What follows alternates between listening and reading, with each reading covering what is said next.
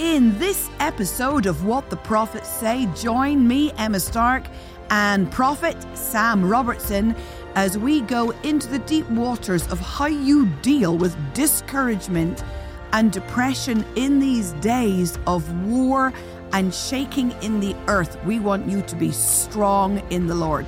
Join us for this key episode of What the Prophets Say. Hello, our loyal listeners, family and friends around the world, and welcome to another rip-roaring episode of What the Prophets Say with me, Emma Stark, and my sidekick, Sam Robertson. We're glad that you're with us, Sam. We are recording this in a cold month in Glasgow in Scotland, but I wonder whether it's fair to say is nearly every month a cold month in Glasgow in Scotland. It is, but we're in the sort of month where you have to scrape your car in the morning. And I had to do that the other day, and it was a real people are going to wonder. Scrape your car, de-ice it, defrost it, take the ice off your window. Have you been out with a de-icer already? Oh yeah. That's at the start. Not today because the day's just been rainy, but the rest of the week and last week, every morning. Oh man. Yes, there we go. That's the problem of living in East Kilbride, Sam. It has its own microclimate of freezing. It always snows where you are. It's on a hill. Yeah. So it's up high. There we go.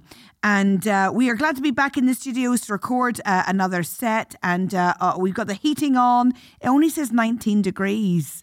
I don't like to sit in a room that's less than about 21. Of course you don't. No. So we have this app on the phone that we've got with this house where you put and I go on and I boost the heating in our house, and David goes onto the app and undoes the boost. Oh. This is the constant back and forth in our house. So he's like, have you put the heating on in our bedroom? Maybe. And then suddenly it disappears. There are two things in a house that dads feel very protective over and very territorial over: heating, yes, and bins. Oh, I have never met a dad in a house who is not pedantic about rubbish, bins. The trash cans. Yeah, the trash cans, and pedantic about heating. Well, can we tell you about David is actually through the window looking at me. He's wondering, I can see his facial expression. He's doing his time out, move on, because he knows I'm going to expose him here. So we moved into this house and there's like a big drawer that has 3 different trash cans or bins in it for all the different recyclings that we are mandated to do by our council here. And David he's like the bin police. He is the bin police. And he's written on little cards and stuck them with arrows and lists of what goes in each bin. So there are moments where I deliberately, to be irritating, put the wrong thing in the wrong bin. Look at his face now over there.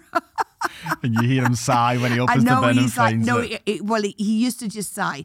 Now it's full blown. What do I need to do? And he gathers the family round for family meetings around the bins so that he can explain exactly where you put cardboard and glass. And to be fair, we just laugh at him now because it's like a major thing. It's a dad thing. Maybe it is a dad thing. It is a dad thing. He gets very excited on the eve of bin day. Oh, yeah. And is there the bin taking out ceremony? Yes, there is. Oh, absolutely. Every dad does the trash can taking out ceremony to the front of the house, and they have to be perfectly positioned. It's true. There you go. Seriously, it's dads. It's a whole event. Yeah. I will measure it when I have kids. If I end up becoming pedantic about bins. I'm fairly sure you will. Because you are quite pedantic about neatness and tidiness already. You are a bit of a neat freak. I am. Especially if, like, in this new house that we have, I'm like cleaning everything all of the time. And so is Bella, to be fair. She's clean. I like to tidy. She likes to clean. That's quite a good combination. It is a really good combination. Oh. Yeah, so we've got a wee. And are you like full blown kill every germ, like bleach? Oh, that's Bella. Okay. I'm more like I'm a little bit like that, but I'm more like take up every rug to hoover underneath it, move all the cushions. Really? Hoover behind all the cushions of the sofa. Sam, life's too short. Do you hoover behind settees? Well, I would like to say I do it all the time, but when I have a burst. But I do hoover behind. Burst? Well, burst energy. Of energy. You know, okay. No, but I move them. I would move them to get underneath. Right. There you go. Well done. You're clearly quite a catch, Sam Robertson. Of course, absolutely. If you even hoover I do hoover under a sofa. Hoover and around. Absolutely. For me, it's about how things smell. So I'm a big one for like a nice scented cleaning spray and a Yankee candle. Yeah, you do. I love a candle. I love a nice smelling candle. Yeah, some of them are very disappointing. They smell initially in the first 10 seconds and then it goes. Yeah. Now that I've named the brand Yankee Candle, I have in the back of my head a slight concern that what if I actually like a dodgy candle? What if there's something? Please, nobody tell me there's anything demonic about Yankee candles, because that's the one I buy. That's the one you like. And then somebody will email me and say it's like sometimes, you drinking a Starbucks and then somebody says, you're endorsing the siren spirit. And I'm like, oh, okay. You're drinking the snake spirit, yes. Yeah. But then we have a coffee shop here called Nero's. And I always think of Nero fiddled while Rome burned, the Roman emperor. So that is whenever I see the coffee shop Nero's, which is a chain here is it a British chain? Yeah. Anyway, I always think I can't buy a coffee from Nero's because Nero fiddled while Rome burned.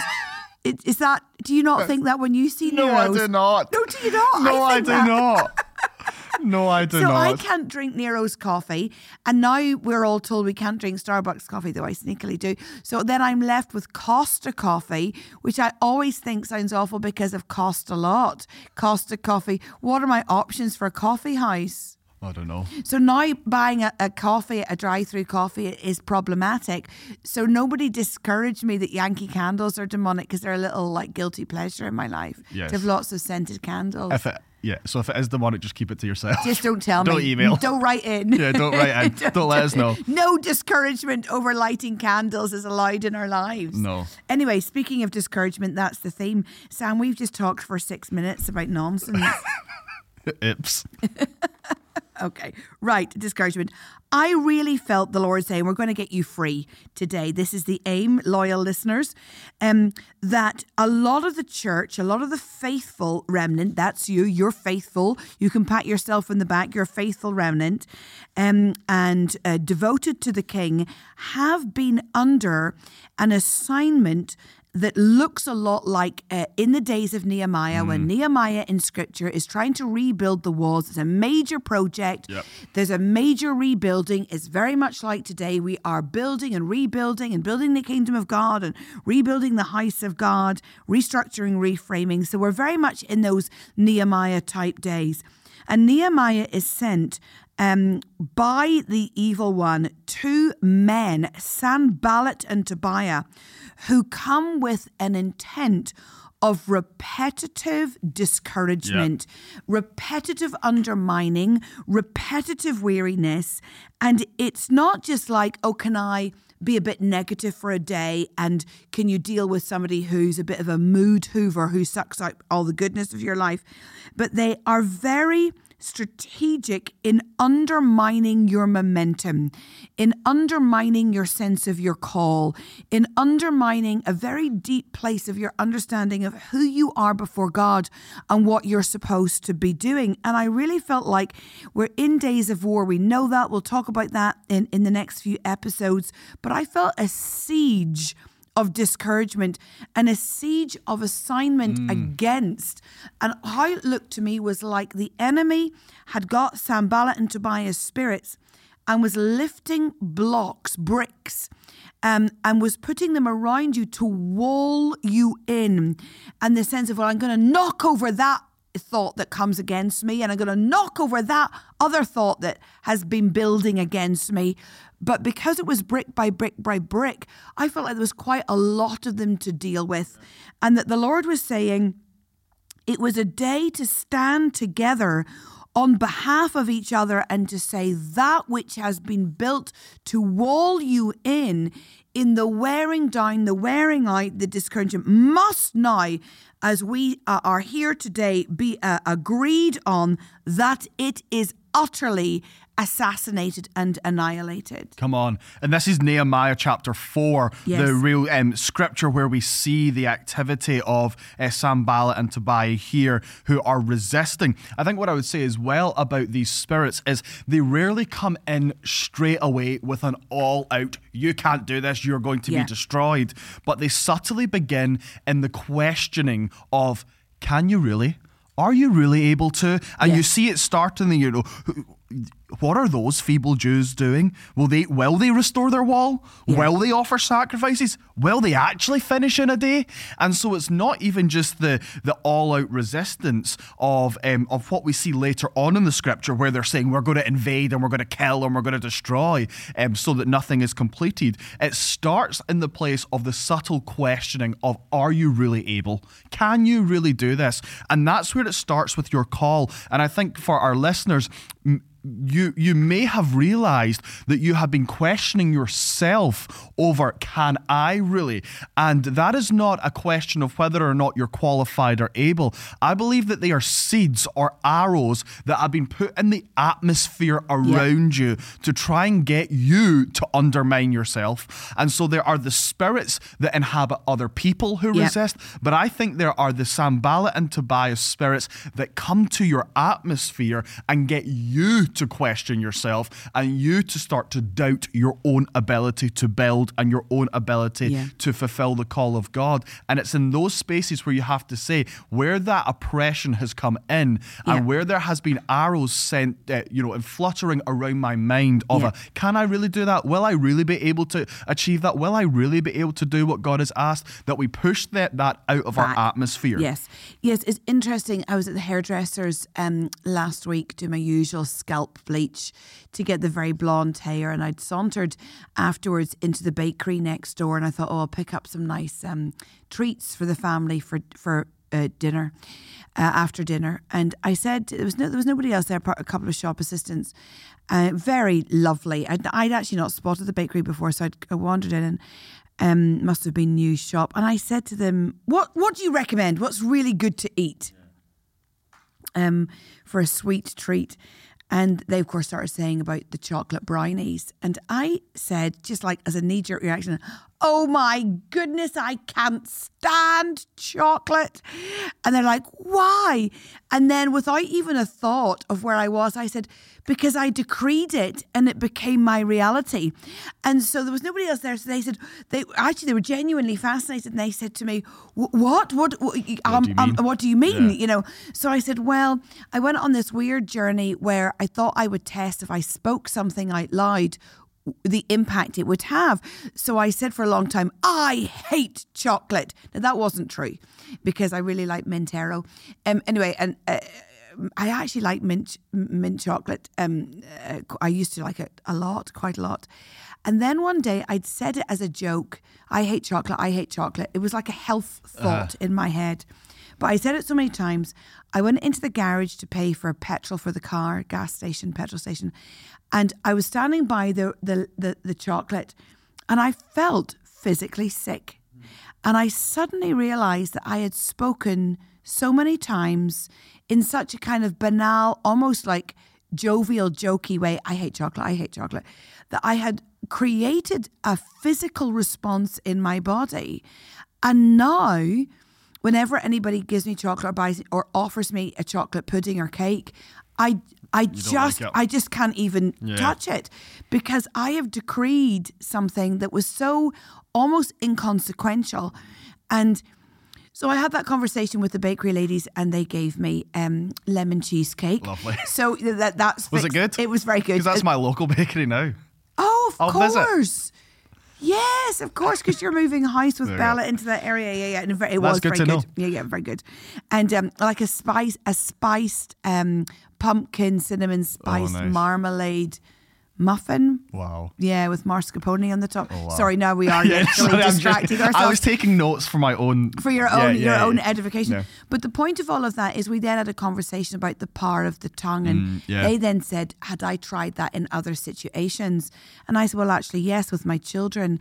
I decreed over Peter, you'll be a giant of a man physically, and now he's got these monstrous sized feet and he's tall and breaking all of our family records. So I do think that in all of this, we're, in the I don't like chocolate nonsense, that we must really watch that we don't just go, oh, well, they had an off day and they were mean to me, or somebody was a wee bit rude to me, and go, it doesn't matter. It really does matter. When something is said, whether with deliberate malintent or a throwaway line from somebody else, or you echo it and you internally digest it and rethink it over yourselves, it actually changes your physical frame, and it opens the door to depression and ill health and this discouragement portion that we see. That the enemy knows what he's doing. Now, it's not that you can't tell the truth, but I really feel like we got to, particularly in days of war, come back to a robust conversation about our conversations. And what are we allowing in our atmosphere? What are we allowing to hang around us that maybe somebody, it's a funny thing. Somebody was very rude to me recently, and I don't think they meant to be, because actually they're a friend, but they said to me, because I had some plumping lipstick on and they just said to me, oh, I really miss your thin, elegant lips. I don't like the current shape of your lips, Emma. Now, I did think, how do you respond to that? Because that hangs, it's almost inconsequential, but it hangs, and I'm very able to go, oh, don't be so ridiculous. Yeah. And I told a friend, in fact, a husband and wife team who are down in England, and the husband and wife team, I think they've been long in Christian ministry. This is over the weekend when I was travelling, I was telling them about this comment about my lips. And they grabbed hold of me, the pair of them, and actually almost over the top seriously went, I love your lips. And I thought, now this sounds a bit inappropriate. So, but mercifully, it was a husband and wife team. And they were just like, and I'm like, right, that's enough now. But they didn't stop, because they understand how you undo that. And so literally both this husband and wife team, who are great friends of mine, and I don't get to see them as often as I would like. And I don't even know how I came to share the story. But they were like grabbing hold of me, and all they would say to me is, your lips are so gorgeous. Your lips are so amazing. I love how full your lips are. I love your lipstick. I'm like, thanks, but can we just stop this conversation piece now? But they understood that a Sanballat and a Tobiah spirit, I think, takes many different forms, this discouragement, and that actually there are ways that we need to be robust at curating the atmosphere, and how easily something can get under the skin and be a source of great discouragement. Let's look at this scripture together, Sam, and what's the solution here? We're in Nehemiah chapter 4. Yeah, and so you have it all throughout this story in this chapter of the resistance. And there's resistance, and then the people, there's a prayer that goes up of, hear us, God, for we are despised, and this real overcoming. But you see that at the end of the chapter, well, actually halfway through the chapter, that Nehemiah is commissioning the people, number one, into family groups, which is important. Curate your atmosphere here. What Emma was saying, get around people who are family, who have your back, who are on your side, and whose side you are on, and you cover each other. But he commissions them to work with swords at their side. And actually there's a remarkable verse that says in it, that they worked, and in one hand they held a weapon, and in the other hand they carried materials. And so they went to work and they went to war at once. And these Sanballat and Tobiah spirits, they come out, and you deal with them not by negotiation but by war. And you have to get your war mindset on here and start to say where they have come to me, whether that be to myself directly or through other people. I go to war, and I do not permit these spirits to resist what God is building through me. And the fascinating thing here in Nehemiah's story is the stridency of the violent response. Absolutely. This cannot hang. Yep. This cannot stay. And the understanding that discouragement to the body of Christ is so deeply, deeply erosive that they are willing to not let it go, and not just say, oh, do you know what? We'll let that hang a little bit, sort of go away, and it'll sort of be okay. No, absolutely not. When I'm reading verse 15, when our enemies heard that we were aware of their plot. Yeah. In other words, the enemy then sees, you know that you're not going to stand for this, and that God had frustrated it. We all returned to the wall, each to our work. And the sense of saying, I am now aware that I have undergone a campaign, not just of the most obvious discouragement, but of subtle discouragements. And now I need to become aware of the impact that is having. And I need to war in the spirit and start to say, that cannot have access to my atmosphere. That cannot stand. That must not stay. And I tear it up, and I receive the encouragement of the voice of the Lord. Yeah, I think, look, we have all probably, myself, you guys listening, we've all probably reflected on maybe some area of wounding in our lives, or area of pain or offence or difficulty. Did you just spill that? Sorry, I just took a drink of water and spilled it all down myself. Was that smooth? Sorry, and I was hoping you wouldn't draw attention to my inability to drink through the straw. There we go. But we have all probably had moments where God dealt with a wounding, or God dealt with something in our lives that actually came in through something really simple, or through something that in the moment you thought, that I'm fine with that, I'll just move on. A statement, something that was slightly offensive, maybe or rude, but it wasn't blown an attack against you. Yeah. And then years later, there's a big wounding because we didn't deal with it in the moment. I think why this is really important right now is we are living in days where there is such a speed of change. Yes. There is, it feels like we're spinning a million plates. Mm-hmm. God is not moving sequentially right now. Mm-hmm. He's moving simultaneously. Many things all at once are happening, and we're watching that across the earth. We don't have the time to sit and or to just assume, well, that didn't affect me, that didn't bother me, that won't land, and move on to then realize it did land, and there's bitterness, or there's unforgiveness, or there's a wounding. And you've got to be quick at saying, that is a Sanballat spirit, that's a Tobiah spirit, and in the moment saying, I'm rejecting it, it's not landing, I'm going to war, I'm taking the sword in one hand, and I'm going to cut those ties, I'm going to cut those arrows off, and I'm going to push out of my atmosphere, I'm going to push out of my body every curse or everything of just undermining, and I'm not going to let anything land. And look, if you are unsure if something has bothered you, there is still no harm in praying to make sure it hasn't.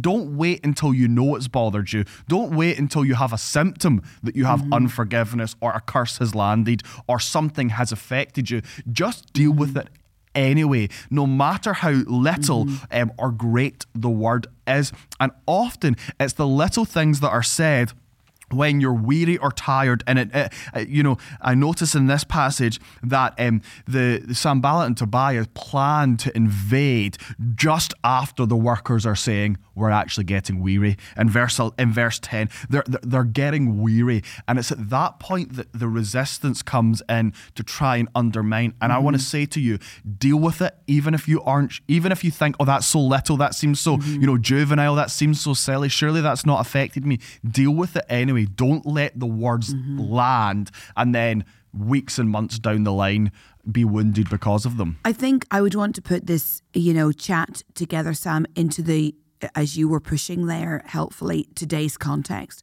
We could probably have this kind of conversation about Nehemiah 4 at any point in the history of the church, because most of us have something that's going on where somebody's been a bit off with us. I do think that this is very serious now. You've got to be able to not be shaken. Come on. COVID and the pandemic a few years ago was a trial run, and we were very shaken.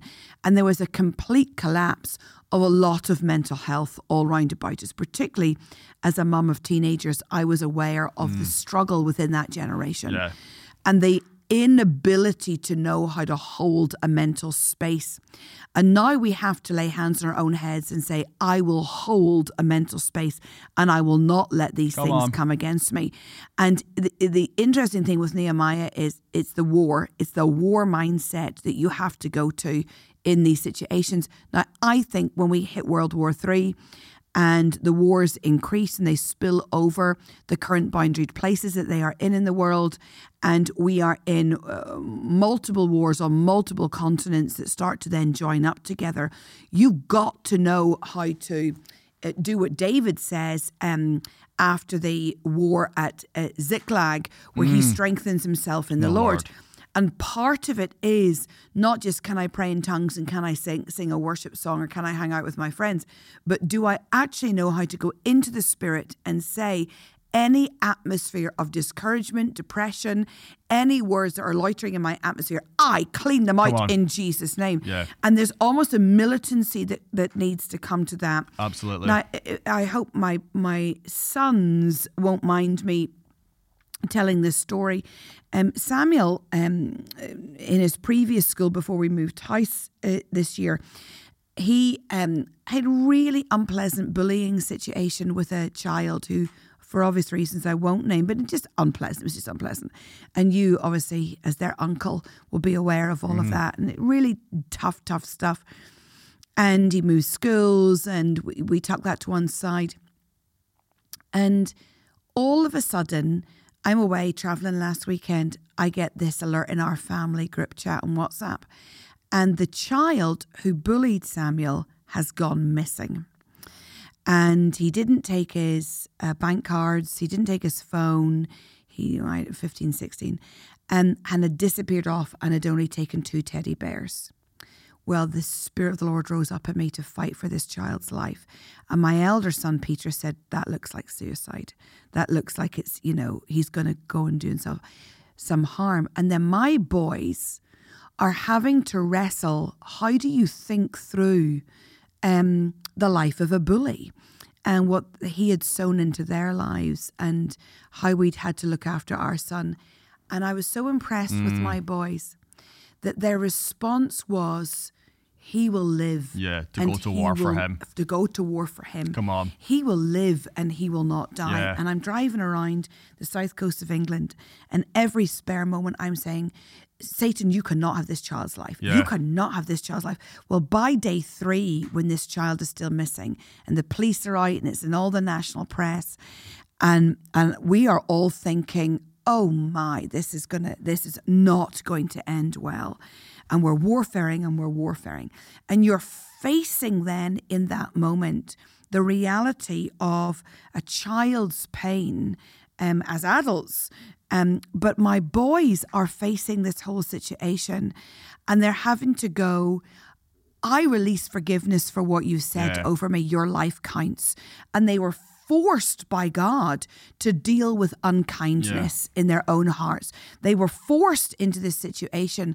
Do you say, well, that he deserves it? And, and that actually what I go to war against is not necessarily the individual, but I go to war against what is hung in the atmosphere, but what has been wrongly released. But I start to say, over this child, you will be healed and you will be well and you will not take your own life. And so we went to war. I think it was the 4th day where we got the news that he had been found and he was alive. And the whole family sat when I came back home, just celebrating that the prayers of the righteous were powerful and effective. Come on. But that at the same time, in my conversations with my youngest son, we were able to finally lift off the impact of the bullying, because how many times do you and I lay hands on adults in their 40s and 50s and we're still saying, I lift the effect of your childhood off you. I lift the effect of the bullying off you. I have to say, I had even prayed that in ministry over the weekend where I was traveling over many, it's almost like a standard thing you and I pray as ministers of the gospel. And this sense of, I'm going to bless those who have cursed me. I'm going to forgive them. I'm going to release them. I'm going to not hold a record of wrong, but I am not going to let it impact my life going forward. And I'm going to go after their well-being and my own well-being at the same time. Come on. And I think in these days of war, you got to know how to do that, because you're going to have to be able to stand stronger than you've ever stood. Is the call of verse 18, each of the builders carried their sword at their side. Yeah, come on. And you've got to do that. You have to, in this season, have your sword at your side, and you are going to war. This is not a season to sit and reflect and to muse and to linger in these moments. It's a season to say, I am going to war. I'm not going to let that depression come at me. I'm not going to let that anxiety come at me. And can I say this? Most of the time, Satan puts in the atmosphere what was once inside of you. And so if you've had a battle with depression, or you've had a victory over anxiety, he'll try and put it in the atmosphere so that you go into a guilt trip of, did I welcome it back in again? No, it's in the atmosphere, and he will try and put it there as an oppression. And I want to say to you, you've got to get your sword at your side and be ready at every moment to go to war, and to be quick to decree that assignment doesn't get to land in the name of Jesus. Yeah. Holding an emotional, mental space of wellness is now key in these days. And I would love to say to you that, it's somebody else's responsibility. No, it is your own responsibility. It is your own responsibility to not go under, and to grab the friends around you and put them in place and say, I'm going to take responsibility. Can you help me do this? Come on. In the measurement of your own internal and mental dynamics, that you maintain this space. And may you know the wisdom and the wiliness of Nehemiah. Come on. Who knew what it was to take an entire family, entire people group, an entire tribe to the place where they pushed back the enemy assignment of discouragement and depression. So we bless you, our loyal listeners, into that ability in Jesus' mighty name. Well, thank you for joining us in this episode of What the Prophets Say with me, Emma Stark, and Sam Robertson. We have loved your company and we bless you, and we will look forward to you joining us again for another episode of What the Prophets Say. Bye. Thank you for listening to this episode of What the Prophets Say with me, Emma Stark.